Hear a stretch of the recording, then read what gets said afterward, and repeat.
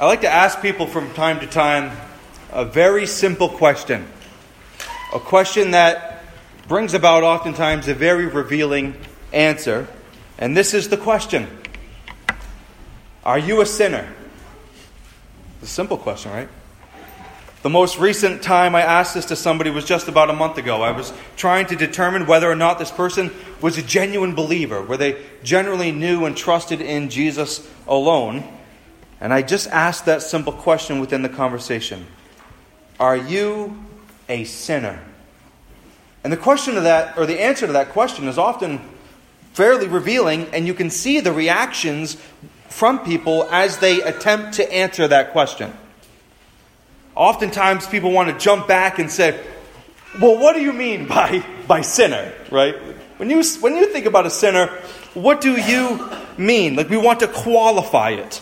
We want to be able to put it on some level. So when you say, are you a sinner? We want to be able to put it somewhere. So, for instance, am I a sinner like Adolf Hitler?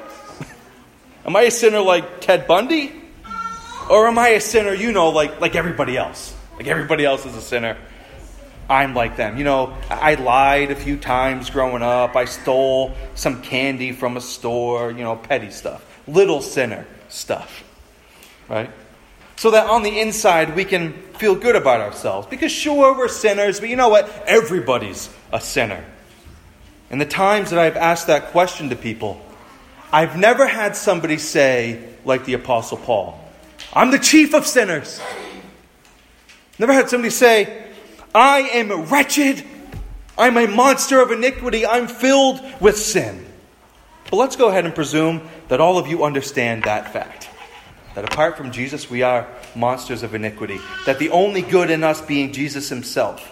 If it's true that you are a sinner, then what on earth are you doing here today?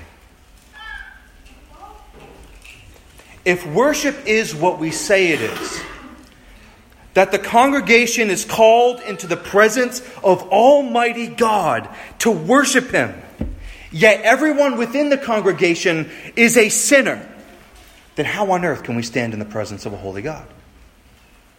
This morning we've already sung that, haven't we? We've sung, Lord of heaven and earth, holy, holy, holy, right? Be unto your name. We are the broken. You are the healer. Holy, holy, holy, Lord God Almighty. So how can you come into his presence as a professing sinner and worship him, the one who is holy? I think the passage before us this morning helps us to understand a couple of the main pieces that are involved when sinners come before God in worship. That there are two main items that need to be taken together to come before God as a sinner in order that we can worship him properly. And here they are. A proper sacrifice and a proper heart. When you come to worship on Sunday mornings, you need to bring a proper sacrifice and you need to bring the proper heart. Look with me again at verse 1 and verse 2 of chapter 4. Now Adam knew his wife, Eve, his wife, and she conceived and bore Cain, saying, I have gotten a man with the help of the Lord. And again, she bore Abel, his brother. So in Genesis chapter 4, we begin to be introduced to a couple of more characters within the story of the book of Genesis, the very first people. So, of course, you have the Lord God. He's the eternal God, right? And then you have Adam. You have Eve.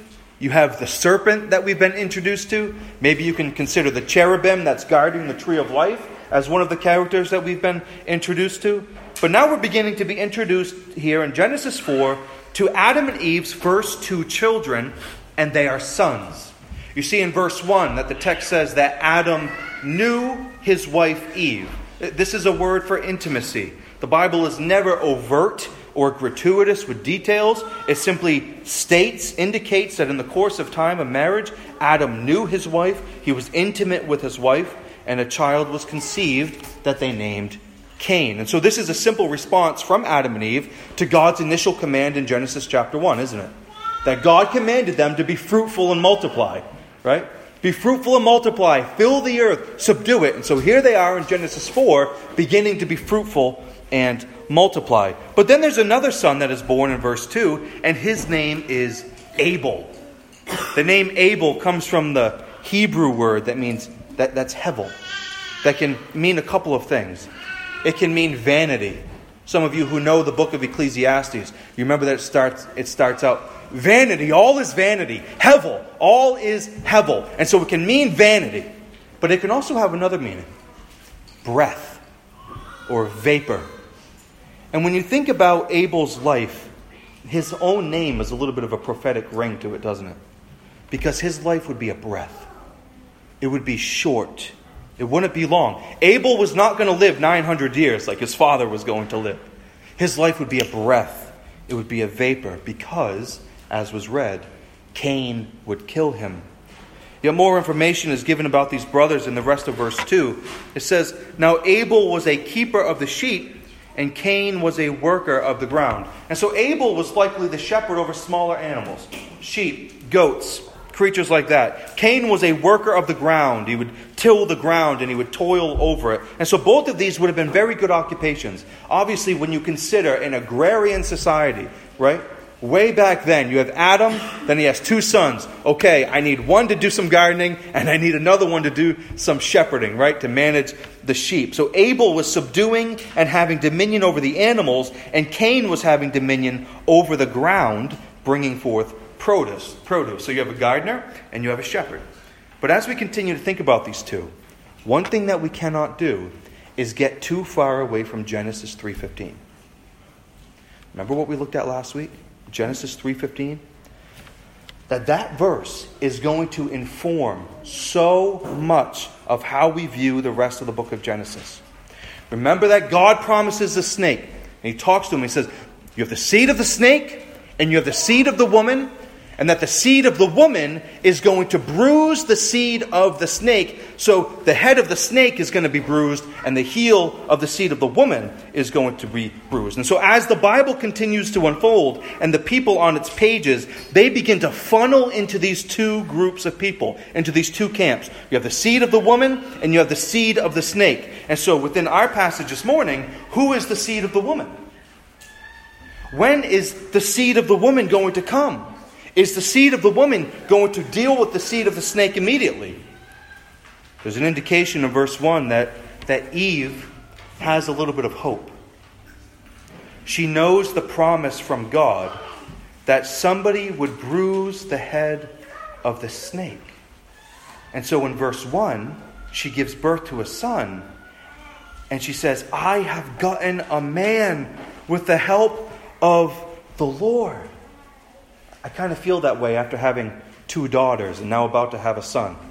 I have gotten a man with the help of the Lord, right? The Lord has helped Eve to have this child. That she has heard the promise of God that a man would come and do away with the serpent. And so for Eve, she's thinking, I've gotten this son with the help of the Lord. Is he going to be the one that's going to deal with the snake? Is it going to be the firstborn? Is it going to be Cain? Yet as the rest of the story unfolds, most of which we'll look at next week, we begin to see the tragedy unfold. That even in the rest of the Bible, it is clear that Cain was not going to be the seed of the woman. In fact, he was going to be the seed of the snake. He was going to follow after the snake.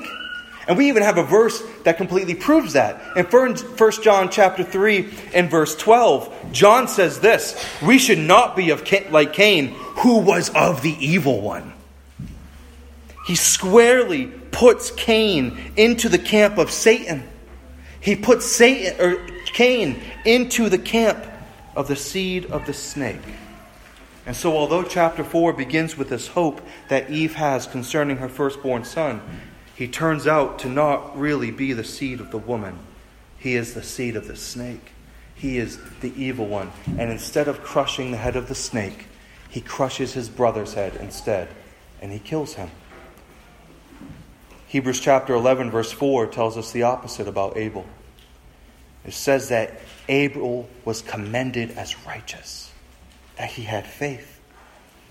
But back in our text we see that there comes a day when Cain and Abel both bring to the Lord a sacrifice. Look at verse 3. In the course of time, Cain brought to the Lord an offering of the fruit of the ground, and Abel also brought of the firstborn of his flock and of their fat portions. And so within these verses, I think you begin to see the two main points that I want to flesh out for us this morning.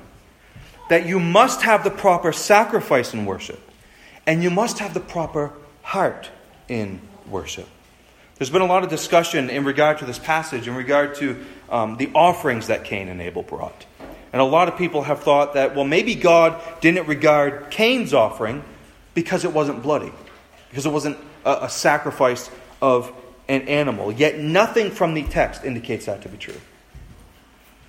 Cain would have seen many offerings before.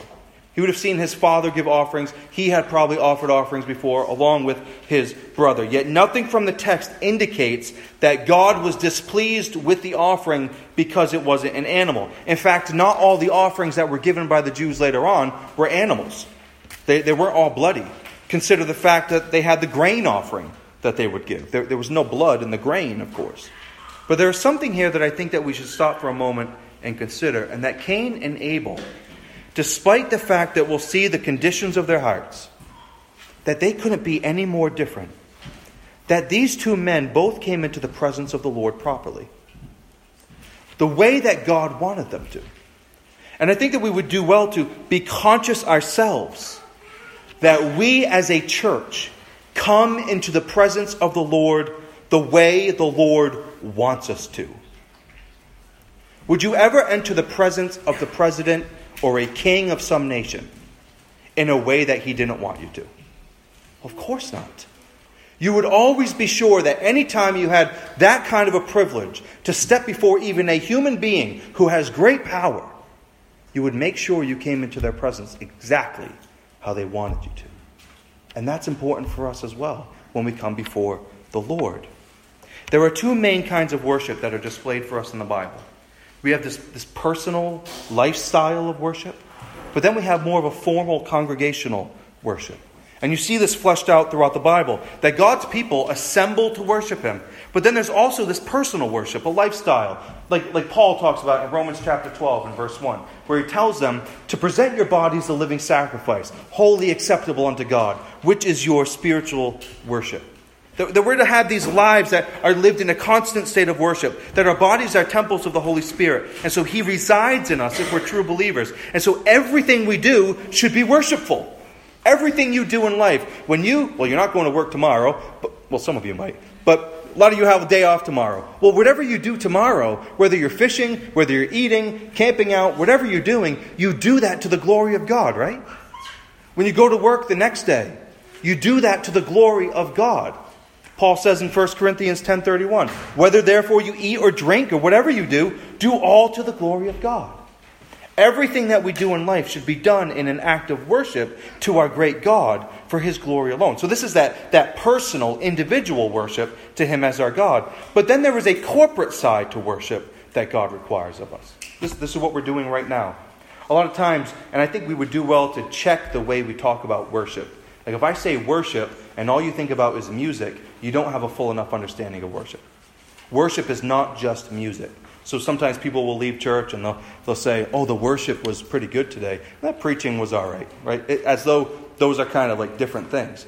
But the whole of the worship service, this is our worship.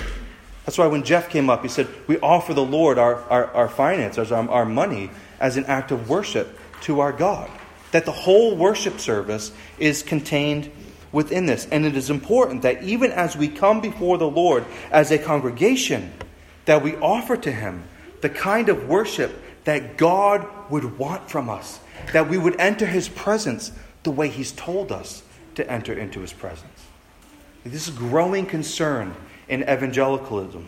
As you look at the evangelical church across America, across the world, that most Christians seem to have the idea that when we come to worship, we can just do whatever we want. That whatever we do between 10 o'clock and 11:15 or whatever on Sunday morning, that God's just thrilled with whatever we do. And I think that's really dangerous. I agree with one confession when it says that He may not be worshipped according to human imagination or inventions. When we come into the presence of God as a congregation, we come into His presence as His people. And we would do, and we should do what He wants us to do when we're in His presence. That's why at Windsor Christian Fellowship that we aim to have really simple yet biblical worship services each Lord's Day. Worship services where we do what God commands us to do in worship, not just whatever we want to do. So I never sit down in my office and have a few people come and get together and say, what can we do this week? What will the people really want us to do? What will the people really like for us to do? That's not how we do it. That's not how we should be doing it.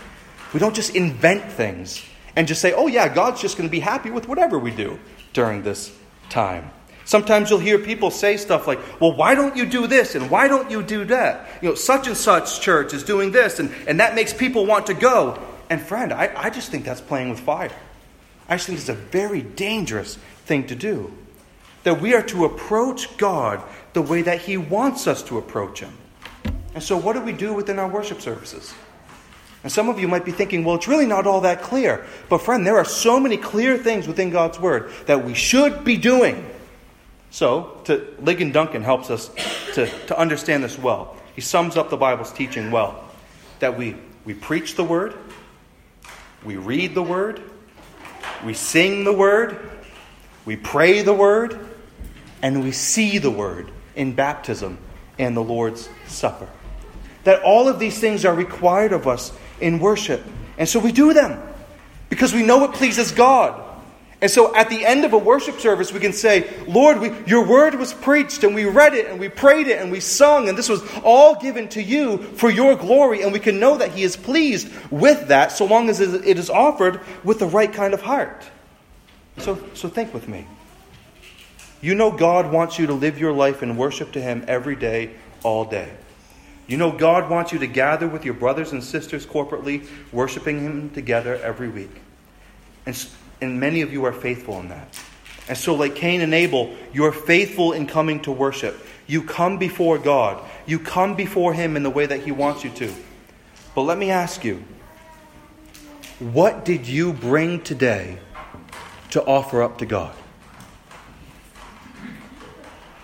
What did you bring today? Did you bring a sacrifice to worship this morning? When Cain and Abel approached the presence of God, they brought something with them. They brought produce. They brought an animal. All throughout the Scriptures, when people come to worship God, they don't come empty-handed. They come with something in their hands. They do not come before the Lord empty-handed, which is talked about in Exodus and Deuteronomy. When they come before the Lord with their hands are holding a bull or a goat or a sheep, or they're holding a couple of birds or grain, you never come before the Lord empty-handed. And so I ask you, have you appeared before the Lord this morning empty-handed? The answer should be no. And I think that any time you gather for corporate worship, you should be utterly conscious of the fact that you do not come here empty-handed. And you should walk into those doors and be cognizant of the fact that you've got something in your hands. But what is in your hands? Who or what? Any true believer who comes to worship doesn't come empty-handed. They come with the sacrifice of Jesus. You come into the presence of God as a sinner, but not just any sinner. We come into the presence of God as forgiven sinners. We come into the presence of God corporately with other Christians, and we all come holding the same sacrifice. We come holding and offering the same one, Jesus Christ, not as though we're killing Him again and again within our worship services, but we're saying in terms of sacrifice and not coming empty-handed, we're pointing to the cross. That is where our sacrifice is. And so how can you and I come into the presence of God as sinners? Because God gave Himself as the great sacrifice so that we could come into the presence of God. Isn't that incredible? That as a sinner, you cannot come into God's presence. So what does He do? He sends the Son of God, God Himself in the flesh, to die and to reconcile you to Himself so that you can. Isn't that good news? God sends God so you can come into God's presence. This is the only way. It was the only way that the holy God He would make a sacrifice, lay his life down as a ransom for many. And so that when we come before him this morning, we're holding Jesus and him alone as the sacrifice. So within our text this morning, both Cain and Abel, they've brought their sacrifice. As I mentioned earlier, I think both of their sacrifices were proper. I think that they were the kinds of sacrifices that God would be pleased with. Yet it becomes very obvious for some reason that God's just not pleased. Look at verse 3. In the course of time, that means after the days, there might have been a set, I think this is a more formal corporate worship. They're doing it together. And it really means after the days, which could mean some sort of formal period of time. But in the course of time, Cain brought to the Lord an offering of the fruit of the ground. And Abel also brought of the firstborn of his flock and of their fat portions. And the Lord had regard for Abel and his offering, but for Cain and his offering, he had no regard. And the question we have to ask is why? Here again, I think that Cain and Abel both brought the acceptable offerings to God. And so the question is, why did God have regard for Abel's offering and not Cain's? And I think that the answer is within the way that Moses carefully crafts and phrases all of this. The indication here is that Cain brought some of the fruit that he had. He brought some of the fruit that he had. But Abel brought the first fruits. Abel brought the firstborn of his flock. And I think the indication is that Cain brought what was left and Abel brought what was first. So what's going on here is ultimately a matter of the heart. God looks at the sacrifice of Abel, God looks at the sacrifice of Cain, and when he looks at these two sacrifices, what God sees is their hearts. He looks at the offering that Cain brought, right? Probably this beautiful produce of some kind. You can imagine a farmer's market loaded group of produce sitting there on the altar or however they're offering it, right? But then God looks at it, and what he sees is not ultimately this bounty. What he sees is Cain's heart. And then you have Abel on the other side. He brings the firstborn of his flock, the number one, the best. And it even says that he brings the fat portions, which would have been the best part of the animal. And God sees in that fat portion, from the firstborn of the flock, he sees the heart of a righteous man. That is giving his offering in faith. And friend, I think the principle is still the same for us. That God looks at what we present to him as our sacrifice. And within that sacrifice, when you come and gather for worship, God sees your heart.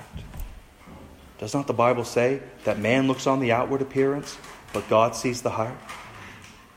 That we can come and we can be here 52 Sundays a year with smile, say hi, shake hands with everybody in the room. But the only one who's not fooled is God. There are many people who are a part of good, solid churches, and they think about all the things that they do for God. All of their good works. How they teach this class or taught this class for 30 years or whatever, and they counsel these people, they sing on the worship team, they work on the building, they help people, they do all kinds of ministry. And from the outward appearance, it looks like Cain's big offering of produce, doesn't it? It's like, wow, look at all of that. What an incredible sacrifice. And God looked at that sacrifice that we offer, and it is like a mirror, not of a heart of devotion and worship to Jesus. It is not a mirror of the heart of faith. It's the mirror of the heart of a wicked person.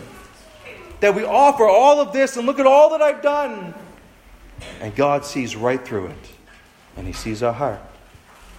The Bible says in Proverbs, the sacrifice of the wicked is an abomination to the Lord, but the prayer of the upright is acceptable to him.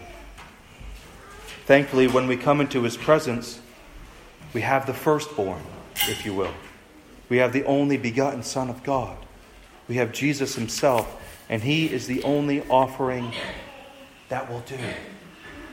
But as you live your life with God as your audience, do you present to God the first fruits of your energy, the first fruits of your time? with a heart of adoration, with a heart of faith? Or do you bring to God that which is left over, that which is born from a calloused and a cold heart? When you come to worship on Sunday morning, are you like Jesus? Are you honoring God with your lips, but in your heart, you're far from Him? And I think that the way we structure our weeks is really an indication of how we think when all of this happens. So a lot of times we think about Sunday and it's more of the end of the week instead of the beginning of the week. But of course, Jesus rose on Sunday, marking it as the beginning of the week. And so often we go through our week, and when we come to Sunday, we're exhausted from work. We're exhausted from play or yard work the day before, which obviously there's nothing wrong with those things. But so often we're like, okay, I'm here on Sunday morning. Sing the songs, hear the sermon, go on our way. And it's just kind of like the tail end of everything instead of the beginning of everything. Friend, Jesus rose from the dead, and the church has gathered on the first day of the week for the last 2,000 years. And so that Sunday morning, this time of corporate worship, don't look at it as something like, oh, I got to get there and do that. No, it's the first. It's the beginning of the week. It's the top of the peak, so that everything melts down from there. The worship service, and we sing and we're encouraged. We interact with our brothers and sisters, and that just melts into the rest of our week and helps us so much and encourages us. It's life-giving water. It shouldn't be the bottom of the mountain. It should be the peak. I encourage you to think of it that way. And to offer a sacrifice to God, that costs you something. I love what David says in 2 Samuel. These animals were offered to him as a sacrifice. And this is what he says. He says, I will not offer burnt offerings to the Lord my God that cost me nothing. David didn't want to give to God something that cost him nothing. Friend, God gave everything for you. God gave His only Son to die on the cross for you. So how then do we stand by and just kind of throw Him up an hour here and there? That's just not the way to think. We give Him everything. We give Him our whole week. We give Him every day, every moment. We want to live it for Him. We want to put all of our desires on the back burner and put all of His on the front and fulfill His will for us. Cain did not give what cost him, and God knew it. Abel did give what cost him, and God knew it. And so at the core of our worship, whether it is that personal throughout the week, whether it is corporate when we come together, what God foundationally wants is your heart. The greatest commandment, is it not, to love the Lord your God with all of your heart, with all of your soul, with all of your mind and strength? God doesn't want just a piece of you. He doesn't want just an hour. He wants it all. He wants your heart. He wants your soul, your mind, and your strength. But we give Him so little of our time and energy and our resources. And God sees right through all of that, just like He saw through Cain's sacrifice. The New Testament sheds a bit more light on the sacrifice of Abel in the book of Hebrews, in chapter 11 and verse 4. And it indicates that Cain did not offer his sacrifice in faith, but Abel did. Abel's heart was there. Abel's heart was in it. He wasn't offering the firstborn and the fat portions with hesitation. This is God's. Take it, God. I want you to have it. In Hebrews chapter 11:4 it says, by faith Abel offered to God a more acceptable sacrifice than Cain, through which he was commended as righteous, God commending him by accepting his gifts, and through his faith, though he died, he still speaks. Abel is still speaking. And so what do we bring to worship? We come with Christ, the pleasing sacrifice to God on behalf of our sins. Thank God for His sacrifice for us, that we can bring Him every Lord's Day to worship. But we also come with hearts of faith, that it is through faith that we look to our sacrifice. It is through faith that we are made righteous, and God accepts our offering so long as it is done in faith with a heart of love. Because whatever proceeds from faith is what God accepts. But He does not accept anything that proceeds from faith is sin, the Bible says. So when we come to worship, say, this is our sacrifice. Jesus, He died for me, and He lived for me, and He rose for me. And I believe that by faith, and I trust in it. So that when we offer what we offer in corporate worship, if it is done with faith, in faith, with a heart of love. This is the offering that God accepts. Lord, I pray that you'll accept our offering this morning, our worship. Lord, our hearts, we want you to have them holy. We want to love you with all of our heart, soul, mind, and strength. We want to issue these to you in faith, trusting you with them, knowing that you will guide and love us as only you can. Lord, I pray that we will not be like Cain, who was of the evil one, but we'll be like Abel, offering our sacrifices in faith. Ultimately, we're so thankful for our great sacrifice of Jesus. Thank you, Lord, for giving your